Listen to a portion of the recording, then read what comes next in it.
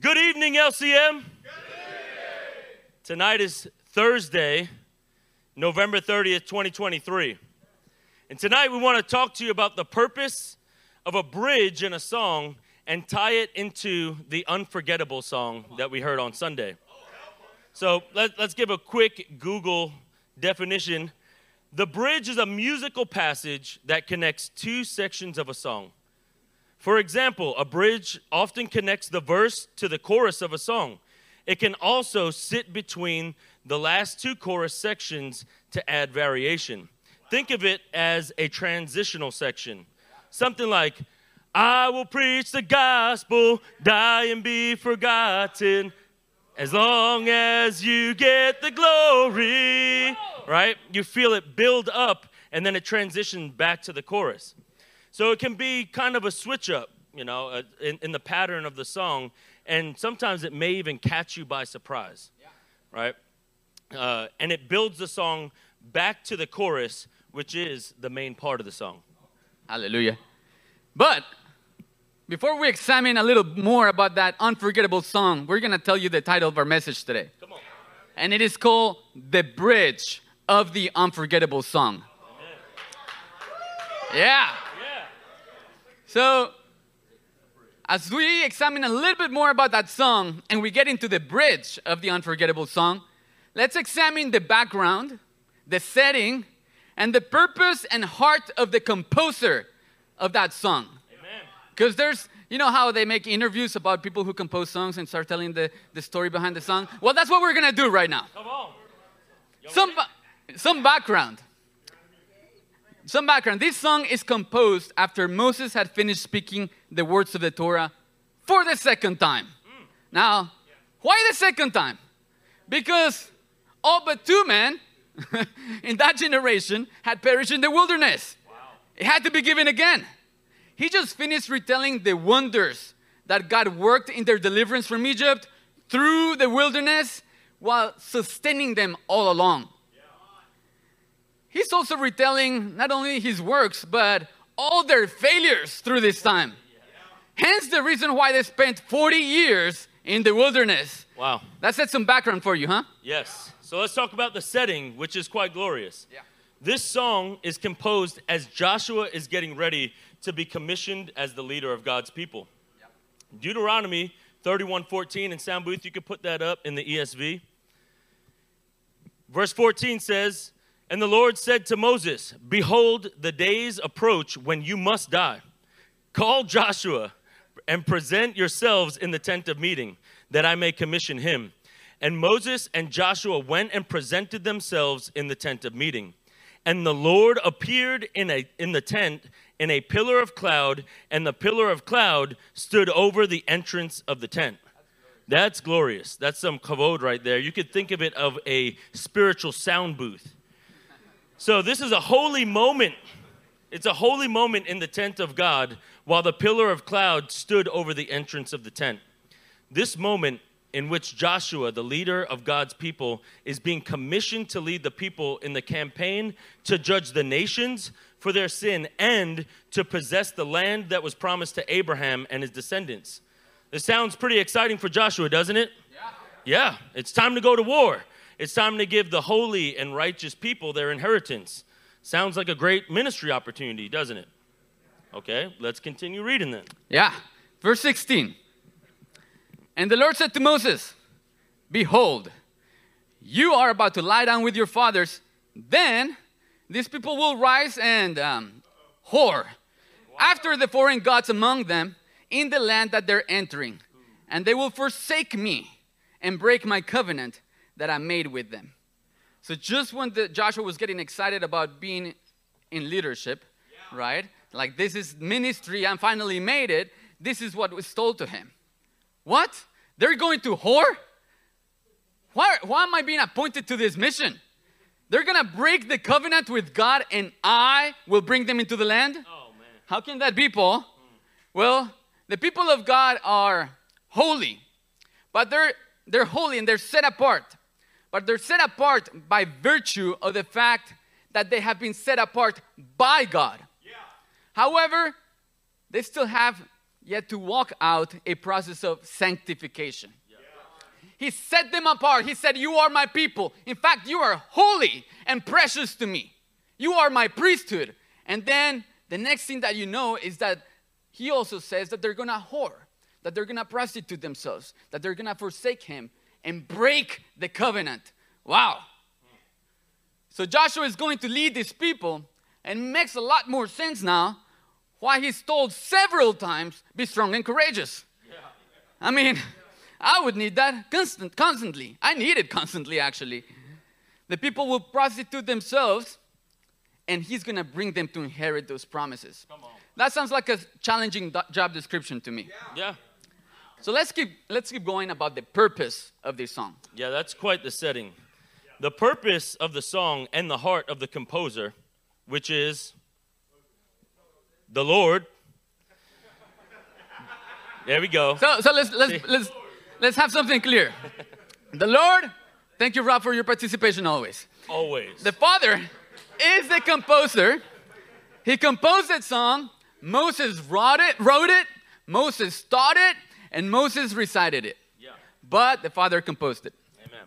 So Deuteronomy 31 and verse 17 says, then my anger will be kindled against them in that day, and I will forsake them and hide my face from them, and they will be devoured.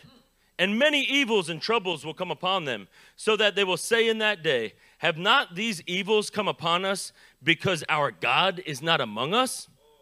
And I will surely hide my face in that day because of all the evil that they have done, because they have turned to other gods. Wow, that's a sobering moment. We're talking about the purpose and the heart of the composer here.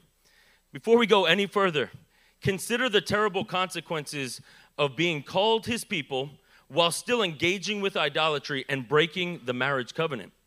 God says that he will forsake them and hide his face from them, and that they will be devoured.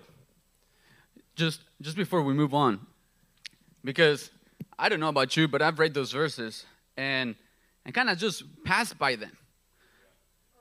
Like, you know, when we think about discipline, we think about a spanking on the butt, and you know, that's God's discipline. Oh, you had a hard day, right? You had a hard day at the job, and it's difficult, and man, the Father is disciplining me doing this.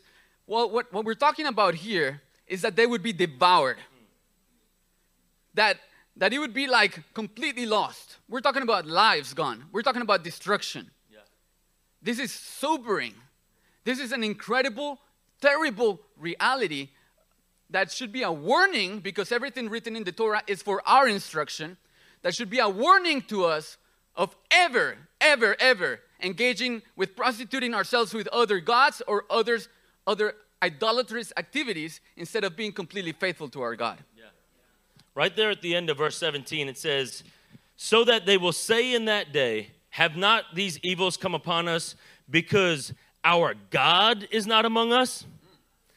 In those terribly difficult circumstances, God knows the temptation for the people is going to be, it's because God's not with us. It's because God has abandoned us that all these evils are happening. You see that in the verse? That God's already calling it out. He's saying, you're going to blame me because of your idolatrous actions. You're going to say, this has come upon me. The consequences are because God's not with us. God is calling every single shot from the beginning. I see that in my life. It gets tough, and I think that is because God is not with me. Yeah. There's some fault with God in here. Yeah. However, this is not the reason. God said the reason is that the idolatry and the breaking of the covenant, that is why these consequences are coming upon them. Yeah. He makes it clear, it's not because I'm not with you. I already knew these things. I'm telling you ahead of time you're going to do them, and I'm telling you the consequences. It's because of your idolatry, your whorish behavior. Therefore, this is the purpose of the song. Let's keep reading. Verse 19. Now therefore, write this song and teach it to the people of Israel. Put it in their mouths, that this song may be a witness for me against the people of Israel. For when I have brought them into the land flowing with milk and honey, which I swore to give to their fathers, and they have eaten and are full and grown fat, they will turn to other gods and serve them, and despise me and break my covenant. And when many evils and troubles have come upon them, this song, remember we're talking about the purpose of this song, this song shall confront them as a witness, for it will live unforgotten in the mouths of their offspring. For I know, man, that's beautiful. I know what they are inclined to do even today, before I have brought them into the land that I swore to give. Our Father knows the end from the beginning, and that's a very comforting thing. Knowing that after their sin, they would be tempted to say, this all happened because God is really not with us, right? He prepared a song that would not be forgotten, a song that would confront them as a witness that all along God has been with them. Yes! Confront them as a witness of the reality, of the reason for their terrible circumstances, but not just that, a song that would also confront them with the inevitable reality of their vindication, of their restoration, and of their cleansing. Amen. Not only are future circumstances, difficult circumstances, a reality, His faithfulness for His people is also a reality. He will judge, He will destroy His adversaries, and He will restore them, and He will fully sanctify them. Come on. Man, God says He knows their inclination. He knows so well what is in the heart of His people. He knows the idolatry and prostitution that is still to be purged out of His people, and yet He is faithful to them. The sins and wickedness of man does not take Him by surprise. Notice that. Everything that the Lord is laying out, He is not surprised by this. But His faithfulness and love will always be a wonderful mystery to us. Notice that the Lord's not surprised, but the way in which He reveals this and the way in which He remains faithful, it can be a mystery to us. It can be quite a surprise to us that God would continue to love even through that prostitution. But not only that, He also enters into the covenant with them and the full assurance of what His people and His bride will become. He is entering into covenant and letting them know with a full assurance of who they will be. He's letting them know this is what you're going to do. This is what the result is going to be of your actions. And then this is what I'm going to do to cleanse you and sanctify you. So we know that you've been studying the Song of God, written, taught, and recited by Moses. So our intent is not to go through the song altogether. We're not going to go through Deuteronomy 32 altogether. However, we will highlight the character of the composer and the bridge of the unforgettable song. Our Father is the perfect groom and the perfect father, the perfect leader. And when He chooses people, He knows the end from the beginning. He knows what's in their heart. He knows the inclination, but He also knows the surety of what will happen when He gets to work in His people. They become what He says they will become. And so in Deuteronomy 32 verse 4, this is the character of our God. He says, the rock. His work is perfect. For all His ways are justice. A God of faithfulness and without iniquity. Amen. Just and upright is He. Hallelujah. He is the rock. That is, He's unshakable. You break if you stumble upon Him. He crushes you if He falls upon you. He's also the only firm foundation that is worthy of us building a life upon. His work is perfect. He does not need to be amended, corrected. He doesn't need to add for forgiveness for His mistakes. He's not taken by surprise or unforeseen circumstances for Him. He is just. There is no partiality or favoritism with Him. He cannot be bribed, intimidated, and He's not driven by the fear of man or the fear of other gods. He is faithful and He is true. You know that He can always be counted upon if you're with Him? He will not say something and not fulfill it.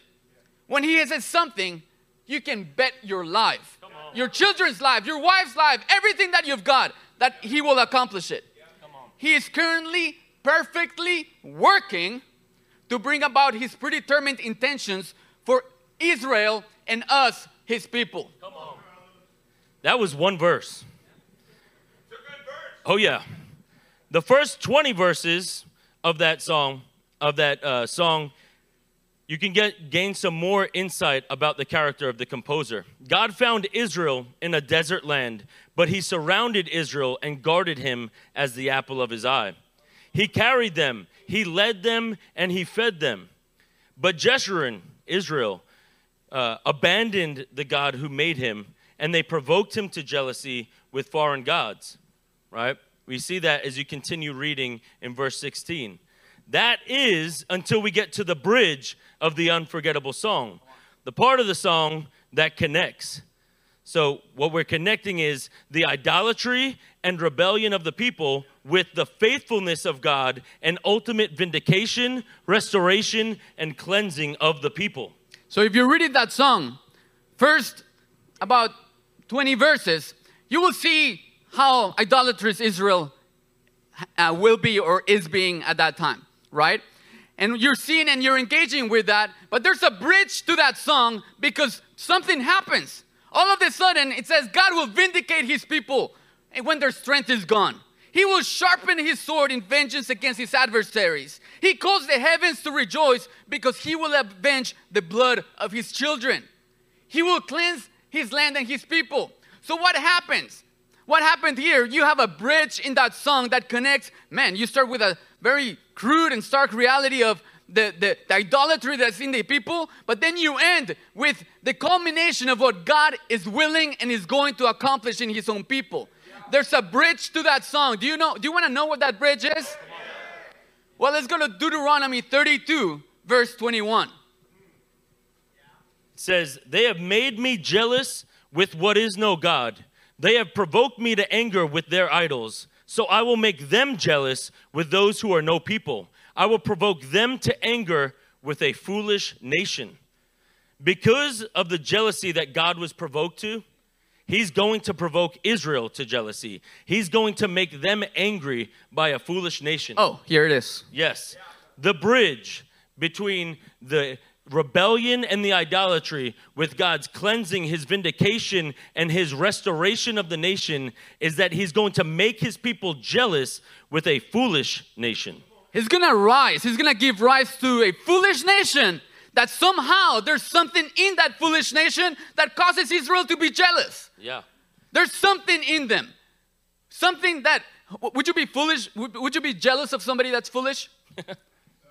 No. Usually you're jealous of somebody that's got something put together. Yeah. Right?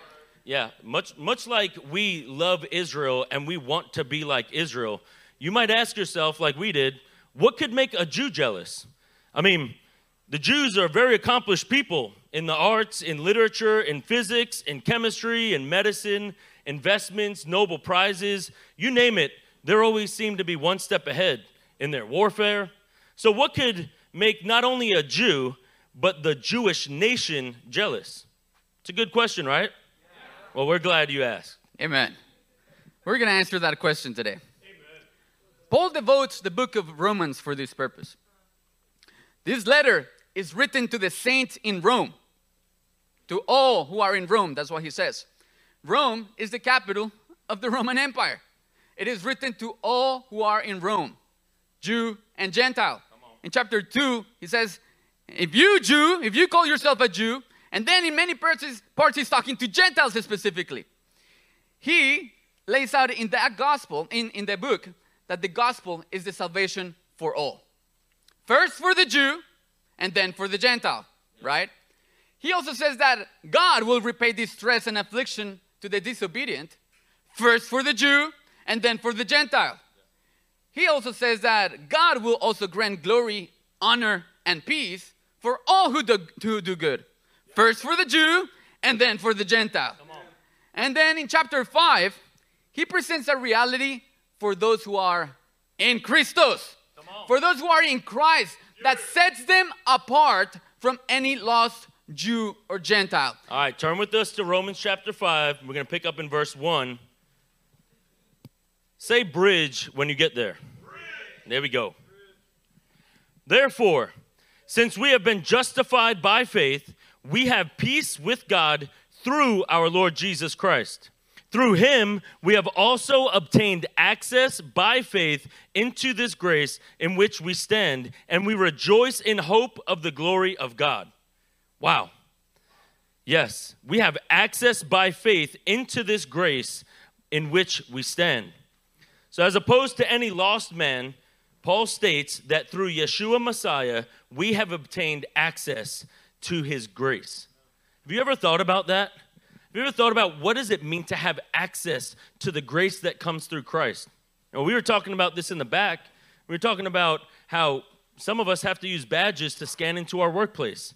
You can't gain access into the workplace unless you have some kind of badge or something in which you can present to gain that access. You might even be able to look through the door, but you can't gain access.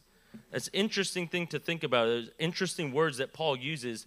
We have access to gain the grace which comes through Christ. This grace that Paul is talking about, it's something that's tangible. It's something that he's experienced, something that he experienced previously to coming in, or didn't experience previously to coming into Christ. What he's saying here is, I didn't have access before, now I have access through Christ. And it's not some hypothetical force, it's not an imaginary energy or a state of mind. It's something that he's saying, no, we have access to it, and we stand upon this grace. So what struck us when we're reading through this is that that's not how we would use that word. I mean, I talk about the grace of God. You know, it is the power to say no to ungodliness, but it's still a little bit of a hypothetical thing to me, like the grace. Would I ever say I have access to this grace? Wow. Would I ever say that I stand on this grace? That there's something that I can actually access, this grace that empowers me. That was, Paul is saying that was not available to him before he knew Christ. This Jew of Jews, Hebrew of Hebrews, knew the Torah back and front, everything, he knew it, zealous as all get out. This Jew is saying, hey, now you who are in Christ, you have access to this grace. Come on. You have access. There's something that you get to come into and be empowered by, because through Christ you have gained that. So in Romans 5:17, he says, for if because of one man's trespass, death reigned through that one man, much more will those who receive the abundance of grace, the abundance of grace, and the free gift of righteousness reign in life through the one man, Christ Jesus. Death reigns in the man that is not in Christ. Period. That man is in his sins. He is not cleansed of his sins, and he does not have reconciliation with the Father. However, through Christ, through Yeshua, not only do we have access to the grace in which we stand, we have actually an abundance of grace, according to Paul. And this abundance of grace is for one purpose. It's not for you to feel good about yourself, to say that you're in Christ and it's the grace of God that covers you when you mess up. No, it's not that. This grace is so that you may reign in life. Amen. It's grace to reign. It's grace to actually carry out the dominion mandate. It's grace to actually carry out the authority that God has bestowed upon these children, because He wants His dominion expanded. Death no longer reigns in us. Just the opposite. We actually reign in life. That is what Paul is getting at when he says you have access to this grace, and it was not available to you before you entered into Messiah. Come on. There's something beautiful that we found in John chapter 1, verse 16 and 17. It says, For from his fullness we have all received grace upon grace. For the law was given through Moses, grace and truth came through Jesus Christ. Grace upon grace sounds like abundance of grace to me, Grace. Come on. Yeah. But it is from Yeshua's fullness we have received grace upon grace. You see that? It is from His fullness we have received grace upon grace. We want to talk to you about this word, fullness, in the Greek. Sound booth, you got a slide for us? There it is. We're just going to say it how it is. Pleroma. Pleroma. Okay, it's the Greek 4137. It's repletion or completion. What fills, as in contents, supplement, copiousness, or a multitude, or what is filled, as in a container, performance, or a period, as in a period of time, which is put in to fill up, a piece that filled up, fulfilling fullness. You got it. Good. That's a pleroma of fullness right there. Yes, a pleroma of the slide. So from Yeshua's fullness, we have access to an abundant grace for the purpose of ruling and reigning in life. This was the original mandate for man and for the Jews, which that is their priesthood. That they are the holy nation to rule and to reign and to lead the nations to do the same. Amen. So, do you think that jealousy would be stirred in a Jew when he sees a Gentile that is walking in the calling they're supposed to fulfill? I think so. If you see a Gentile walking in the fullness of what God said they would walk in, I think that would make a Jew jealous. Oh, I think that you don't need to take my word for it. We're going to continue reading in Romans chapter 8.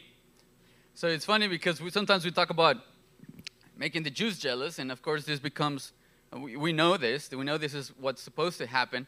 But ask yourself if anybody around you is jealous for the lifestyle that you have. That's a good question. Ask yourself if when people look at your family, they're jealous of what you have. When people look at your wife, they're jealous of what you have. When your people look at the authority that you walk in, they're jealous of the fullness of the authority that you walk in. You know, the fact is that there's something in there. How are we going to stir up a people who are already satisfied? How are we going to stir up a people that think they know it all, right? How? Well, there's got to be something in there, so we're coming into the fullness. Paul is on a roll on the letter to Rome. And in chapter 8, he's going to lay out the goal. Although the present life carries with it many sufferings, particularly if we are righteous, this is what he says in Romans 8, verse 18.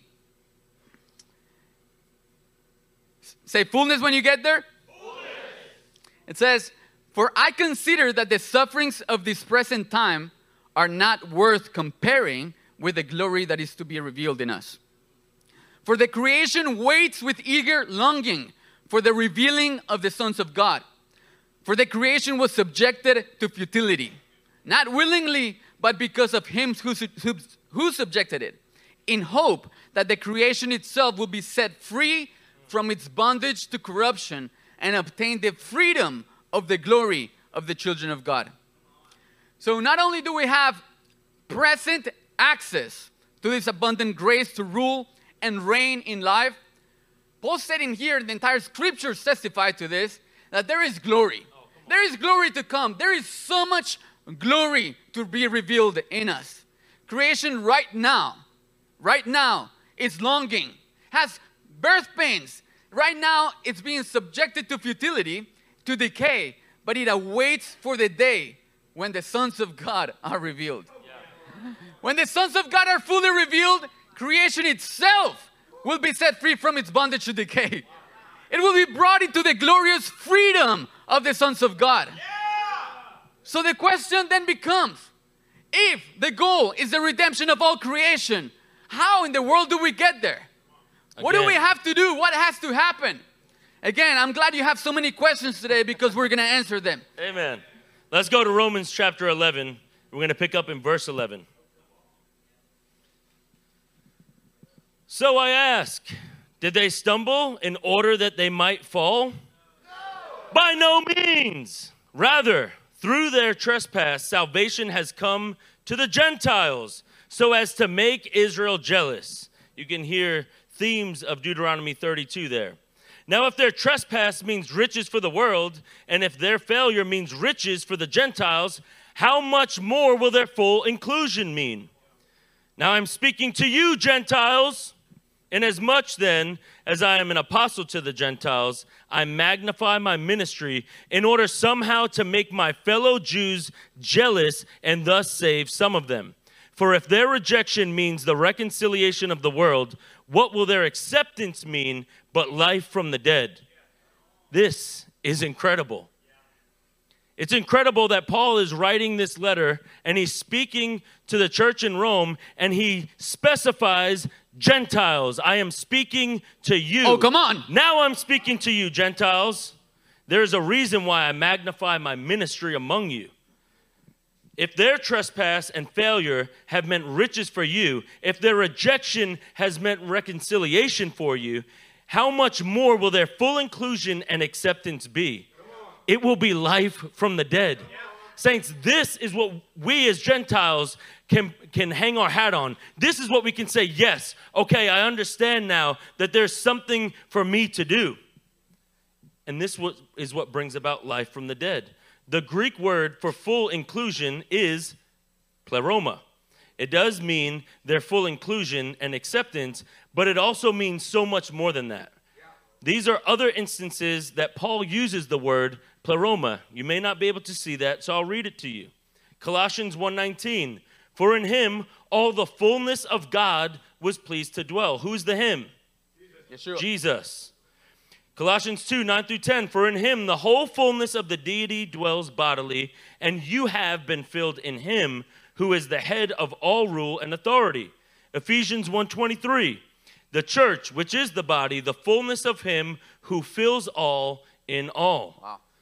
Ephesians 3:19, and to know the love of Christ that surpasses knowledge, that you may be filled with all the fullness of God. And Ephesians 4:13, until we all attain the unity of the faith and of the knowledge of the Son of God, to mature manhood, to the measure of the stature of the fullness of Christ. Caleb Brown. The fullness of the Jews will mean their full inclusion. Okay? It's a description of the quantitative aspect of their inclusion, but it's so much more than that. It's not just a number. It's a description of the quality of their inclusion. It is how they are being filled up with Christ. So the pleroma of Israel is when they become the fullness of the reality of what they are meant to be. When Israel reaches this pleroma, when Israel reaches their fullness, it will mean life from the dead. They are also intended to be his body, the fullness of him who fills all in all. They are also intended to be the fullness of God and the fullness of Christ. When that occurs, Romans 8 will be fulfilled, and all creation will be set free from its bondage to decay and enter into the freedom of the sons of God. This is a glorious reality, and notice that Paul is very specific. I'm talking to you, Gentiles. Hey, perk up your ears, I'm talking to you. When this happens, you will have resurrection power. Wow. When this happens, you will have life from the dead and the redemption of all creation. What are you working for, Gentiles? So the question becomes, if the goal is the redemption of all creation, and that is achieved by Israel becoming the fullness, the pleroma of all that is in God's purpose, God's heart, God's design for them. How do we get there? How do we get there, Paul? I'm glad you asked again. Come on. That is why there is a bridge to this unforgettable song. Let's go to Romans 11, and we're going to pick up in verse 25. Come on, y'all tracking with us. Lest you be wise in your own sight, I do not want you to be unaware of this mystery, brothers. A partial hardening has come upon Israel until the fullness of the Gentiles has come in. And in this way, all Israel will be saved. As it is written, the deliverer will come from Zion. He will banish ungodliness from Jacob. Saints, the bridge to this unforgettable song is the fullness of the Gentiles. And there is a quantitative aspect to this word, as we heard. But it is more than that. It is a qualitative statement describing the fullness of the reality of what Gentiles are meant to be. His body, the fullness of him who fills all in all, the fullness of God, and the fullness of Christ. The fullness of the Gentiles is necessary for the fullness of Israel to occur, and ultimately for the redemption of all creation. Amen. Wow. Yes. Understanding this progression that Paul worked so hard to key us to understand, and it's why Paul gets so pastoral in these next couple chapters. Some might say he became a little less theological and got really practical here. So we're going to go through some verses starting in Romans chapter 12, and we're going to talk about this mystery of the Gentile inclusion. So you probably have been reading Romans as well, because Rising is studying Romans, and we are preaching on Romans. And you realize that after Paul is pondering the beauty of God's salvation plan, right? That it was first for the Jews, but through the rejection, we received riches and salvation. But now through the mercy shown to us, now they receive mercy. And through the mercy they receive, they become the fullness of what they're supposed to be. And the world achieves its intended purpose. Amen. Paul is just astounded as he's contemplating the salvation plan and purpose of God. And that's why we know that he breaks into a song, right? Oh! He breaks into a song because the wisdom of God is so unfathomable. As imagine him as a Jew, how he's coming to terms with this. He's coming to understand the salvation plan of God. Now he's preaching it and he's living it out. And now he's magnifying his ministry among the Gentiles that will cause his people to be jealous as they grow into the fullness of God. That is the purpose of Paul's ministry. He's hitting it hard. That's why he's working harder than all the other apostles, because he has this goal in mind. And then understanding the progression makes so much sense now to everything that Paul is working for and that Paul is writing in this book. Yeah. The fullness of the Gentiles is necessary for the fullness of Israel to occur. Amen. That's right. And the fullness of Israel needs to occur for the ultimate redemption of the entire creation. Yeah, we need each other. We need it. And after pondering that mystery, and he breaks into a song, he tells us something key in Romans 12. Yeah. In Romans 12, 1-2, he says, I appeal to you, therefore. He hasn't lost track of what he has just spoken about. No. He's on a roll, and he had a purpose for everything that he has just said. Yeah. Now, therefore, because of this great plan of salvation of mine, because of all the things that God is doing among the Jews and the Gentiles in the final redemption of all creation, he says, brothers, by the mercies of God, the mercies shown to you and the mercy that you need to show the Jews, to present your bodies as a living sacrifice, holy and acceptable to God, which is your spiritual worship. Do not be conformed to this world. There's no time for that.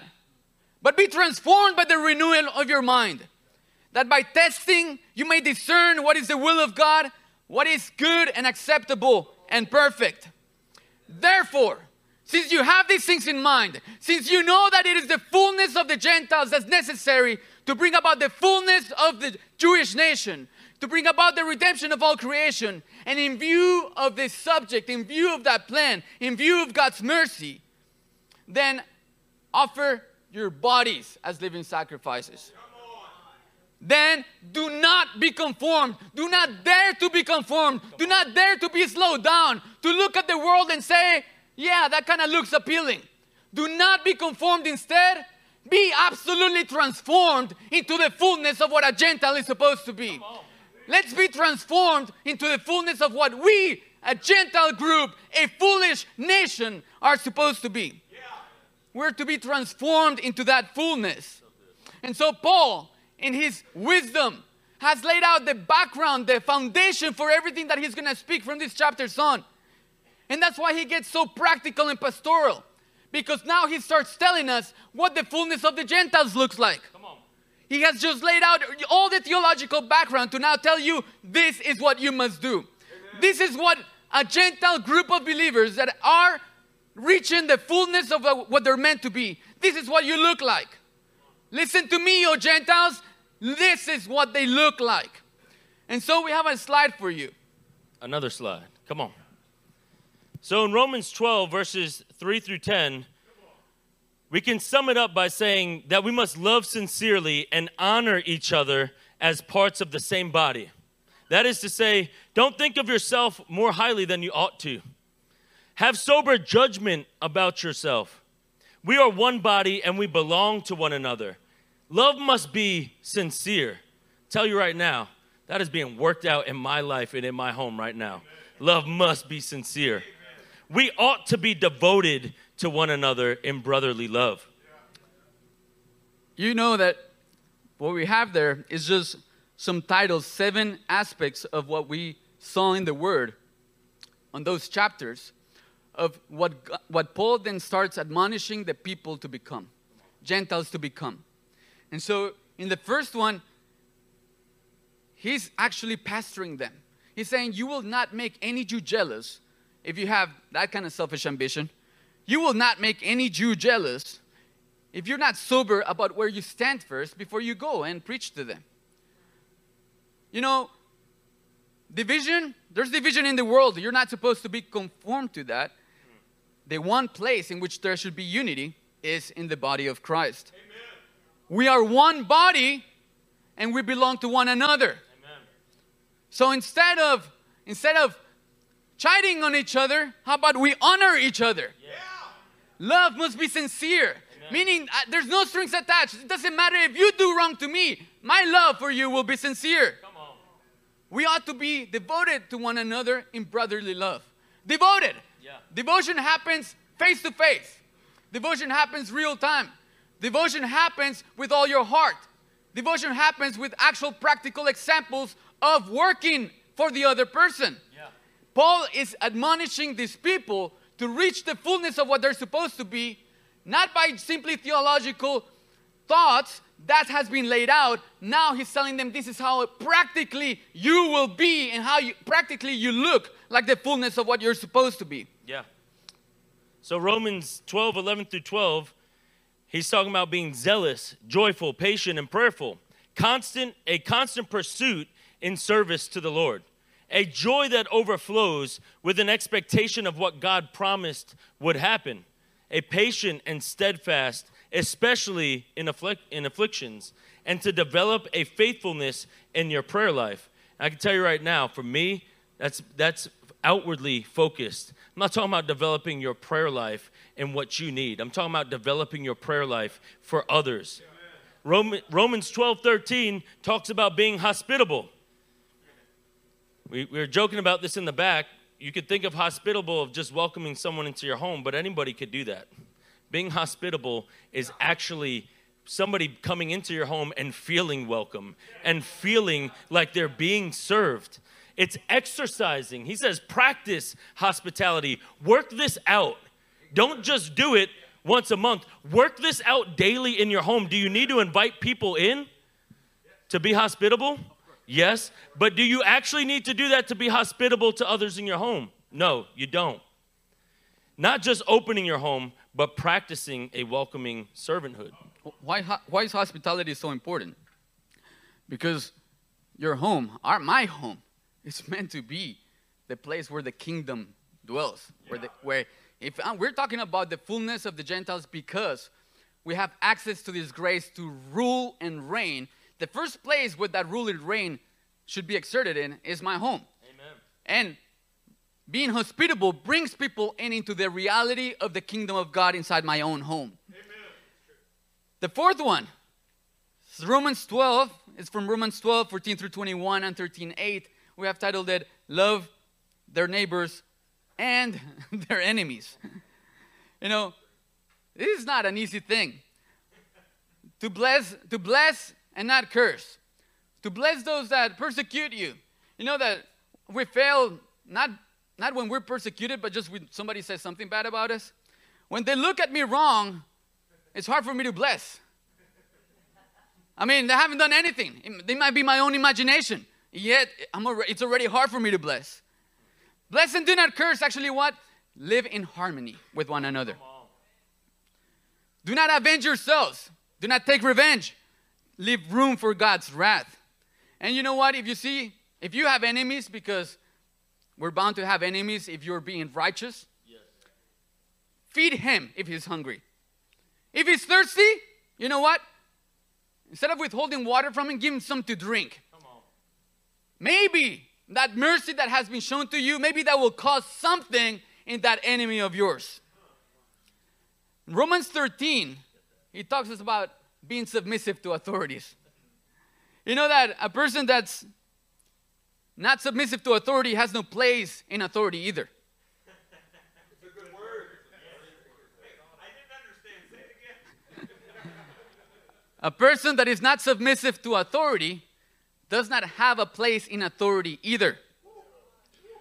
This is both in the world Hey, if your boss is a butt, that still requires submission. Amen. In the kingdom, and we have great pastors. Amen. And in the home, submission to authority is everywhere. And Paul is describing, you want to reach the fullness of the Gentiles? You have to do it like this. Submission to authority, because when you submit to authority, who are you ultimately trusting? The Lord. All right, you can feel the bridge speeding up here. Romans 14 and 15, we titled it, Bear with one another for their mutual edification. We're talking about acting on deep convictions and living by the convictions that are based from the Word. We're talking about bearing with one another for mutual edification. We're not just bearing with one another because we have to. We're bearing with one another. We're being patient with one another. We are laying down our life for one another so that they might be built up. So if you think you are strong, then bear with the weak instead of becoming a stumbling block for them. I'll tell you right now, I'm learning what it means to bear with others' shortcomings. I've been shown mercy. Men in this house have showed me mercy and have bared with me in my own shortcomings, and the Lord is teaching me how to do the same. Romans 15:5, to wrap up this list, says, in harmony with one another, with one mind, and with one voice. God has given us an abundance of endurance and encouragement so that we live in harmony with one another. In everything that we do, we're striving for unity. I can tell you right now, when people walk into this house and they see the unity in this house, they want to be a part of that house. It provokes them to jealousy. Saints, we ought to be striving for unity and for harmony with one another. We're going to go to Romans 15:25 through 27. We're almost there, saints. At present, however, I am going to Jerusalem bringing aid to the saints. For Macedonia and Achaia have been pleased to make some contribution for the poor among the saints at Jerusalem, for they were pleased to do it. And indeed, they owe it to them. They are obligated to it. For if the Gentiles have come to share in their spiritual blessings, they ought also to be of service to them in material blessings.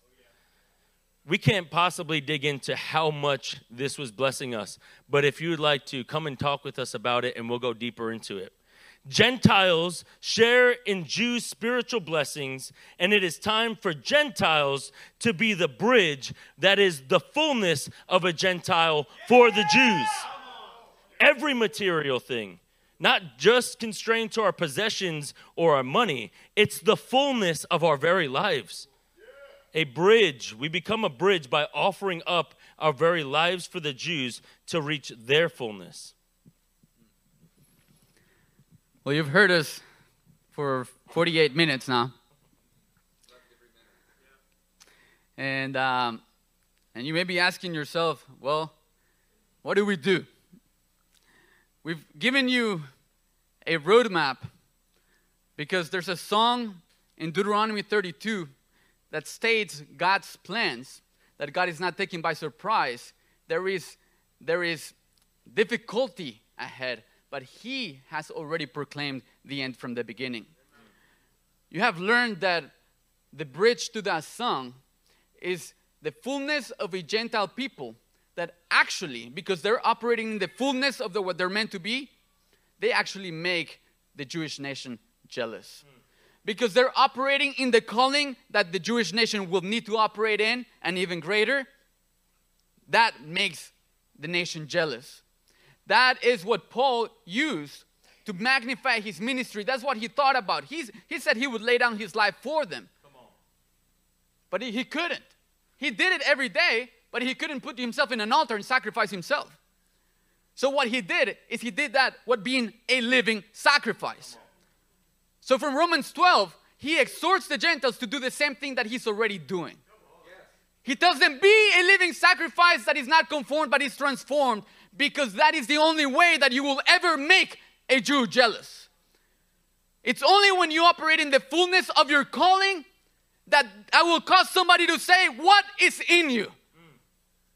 What is different inside of you? Because we have the same scriptures but they don't know that you have the fullness of Yeshua inside of you. Paul is saying that with that in mind, with the redemption of creation in mind, with the redemption of the Jewish nation and their full inclusion and their fullness, then rise up to become the fullness of the Gentiles. Amen. Rise up to become the fullness of what Christ paid the highest price for you. He says that we have access into a grace, like you can take hold of it as if it's something tangible. He says, I, a Jew, have gained access to it. And not only access, an abundance of grace that is available to us. Amen. So that we would reign in life. And so Paul in Romans 15:29, which is our last passage, he says, I know that when I come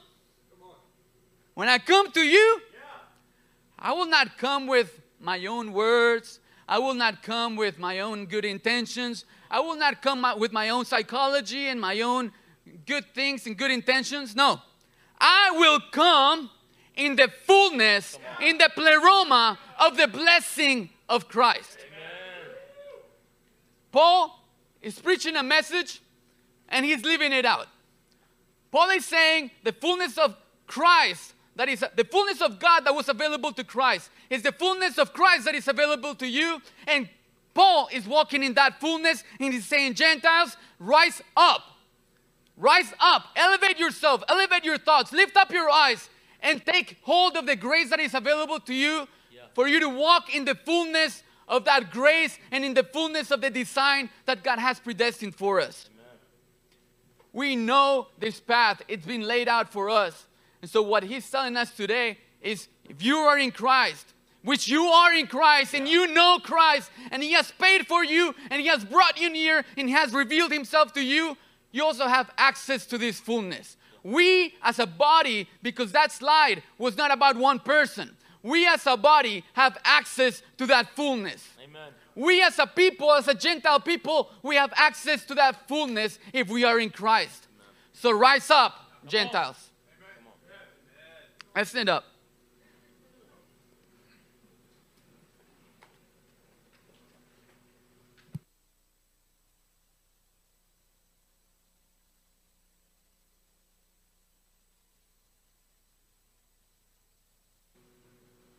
So,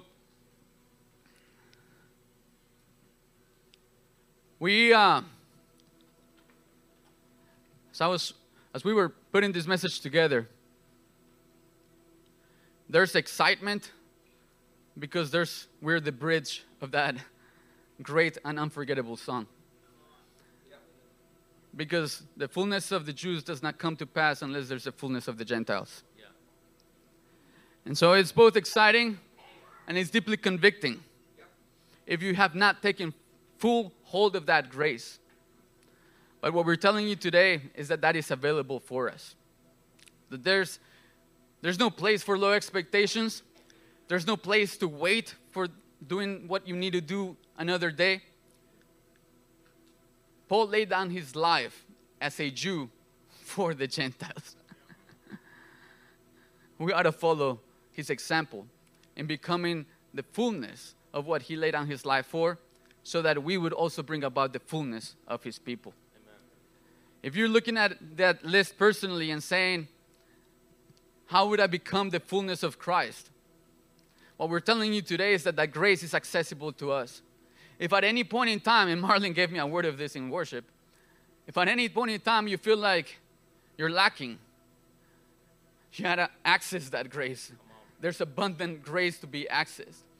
If you're lacking in the authority in your own home, so that when people come into your home, they don't really feel the kingdom of God, there is access to that authority, into that kingship that is upon our shoulders. If among us, we're struggling with unity, how will we ever bring the world into unity in Christ? No, he's telling us we have access to that grace. We have access to the grace that empowers us to love one another deeply and sincerely. We have access to the grace that allows us to think of ourselves soberly, so that we will not be judging others unrightfully.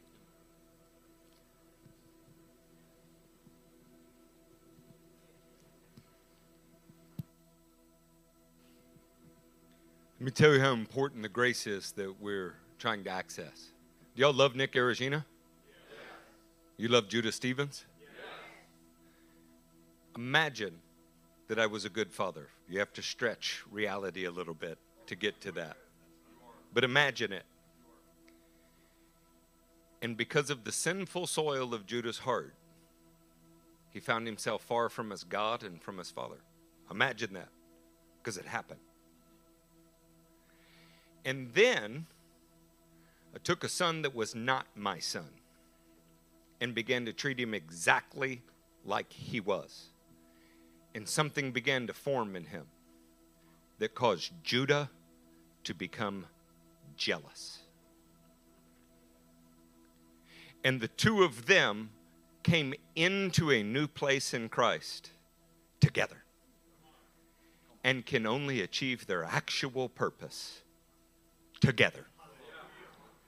That is our relationship to Israel. I'm going to do this quickly, and then we're going to minister at the altar. It was a fantastic, I've waited my whole life to hear a word like this from disciples. I'm going to give you 3 mysterious passages fast. I'm going to try. Amen. This is Colossians chapter 1, verse 26. The mystery hidden for ages. Do y'all like mysteries? Yes. The mystery hidden for ages and generations, but now revealed to the saints. To them God chose to make known how great among the Gentiles are the riches of the glory of this mystery, which is Christ in you, the hope of glory. When he's talking about accessing grace, you know what he's talking about? Christ being fully formed in you. See, as Christ was fully formed in Nick Aragina, as we grew, as he grew, Judah wanted something he saw and knew he could have it because he's always been a son. You see what's happening there? This starts with Christ developed in you. Got to turn that page right there to this way. Another mystery. You ready? Ephesians 3:6. This mystery is that the Gentiles are fellow heirs, members of the same body and partakers of the promise in Christ Jesus through the gospel. Nick had no idea that he would be a partner with Judah and Judah with him in all future ministry. He was just happy to have the opportunity to be developed himself. But as Christ grew in him, it provoked something in Judah. And the truth is, they are partakers in the same calling. Am I stretching a metaphor too far, or do you get it? One more mystery? That beautiful bridge. Romans 11:25. Lest you be wise in your own sight, I do not want you to be unaware of this mystery, brothers. A partial hardening has come upon Israel until the fullness of the Gentiles has come in, and in this way, all Israel will be saved. What if, without Nick coming into the fullness of his relationship with the Lord, getting baptized in the Spirit, becoming hungry for Christ being formed in him, what if it was always God's design to use Nick to bring Judah into the maturity that he was supposed to have from the beginning? What if the two of them had no idea, but it was the only way to complete the plan of God for their lives? It's a great mystery, but it starts with Christ being formed in you. Get out of your head that happened at salvation. He was conceived in you at salvation. He should be growing in you by access to that abundant grace. It started with Moses, grace upon grace, but it's been being revealed and is perfected in Christ. So that they are not actually two, they're one in Christ. You get Christ formed in you rightly, and you will become one with the people that are around you. You'll be able to say, we want you outside to have fellowship with us because our fellowship is with the Father. That makes people jealous. Wives, I said I wasn't going to speak long, but it's only 59 minutes. Wives, I know what it is to watch 3 women.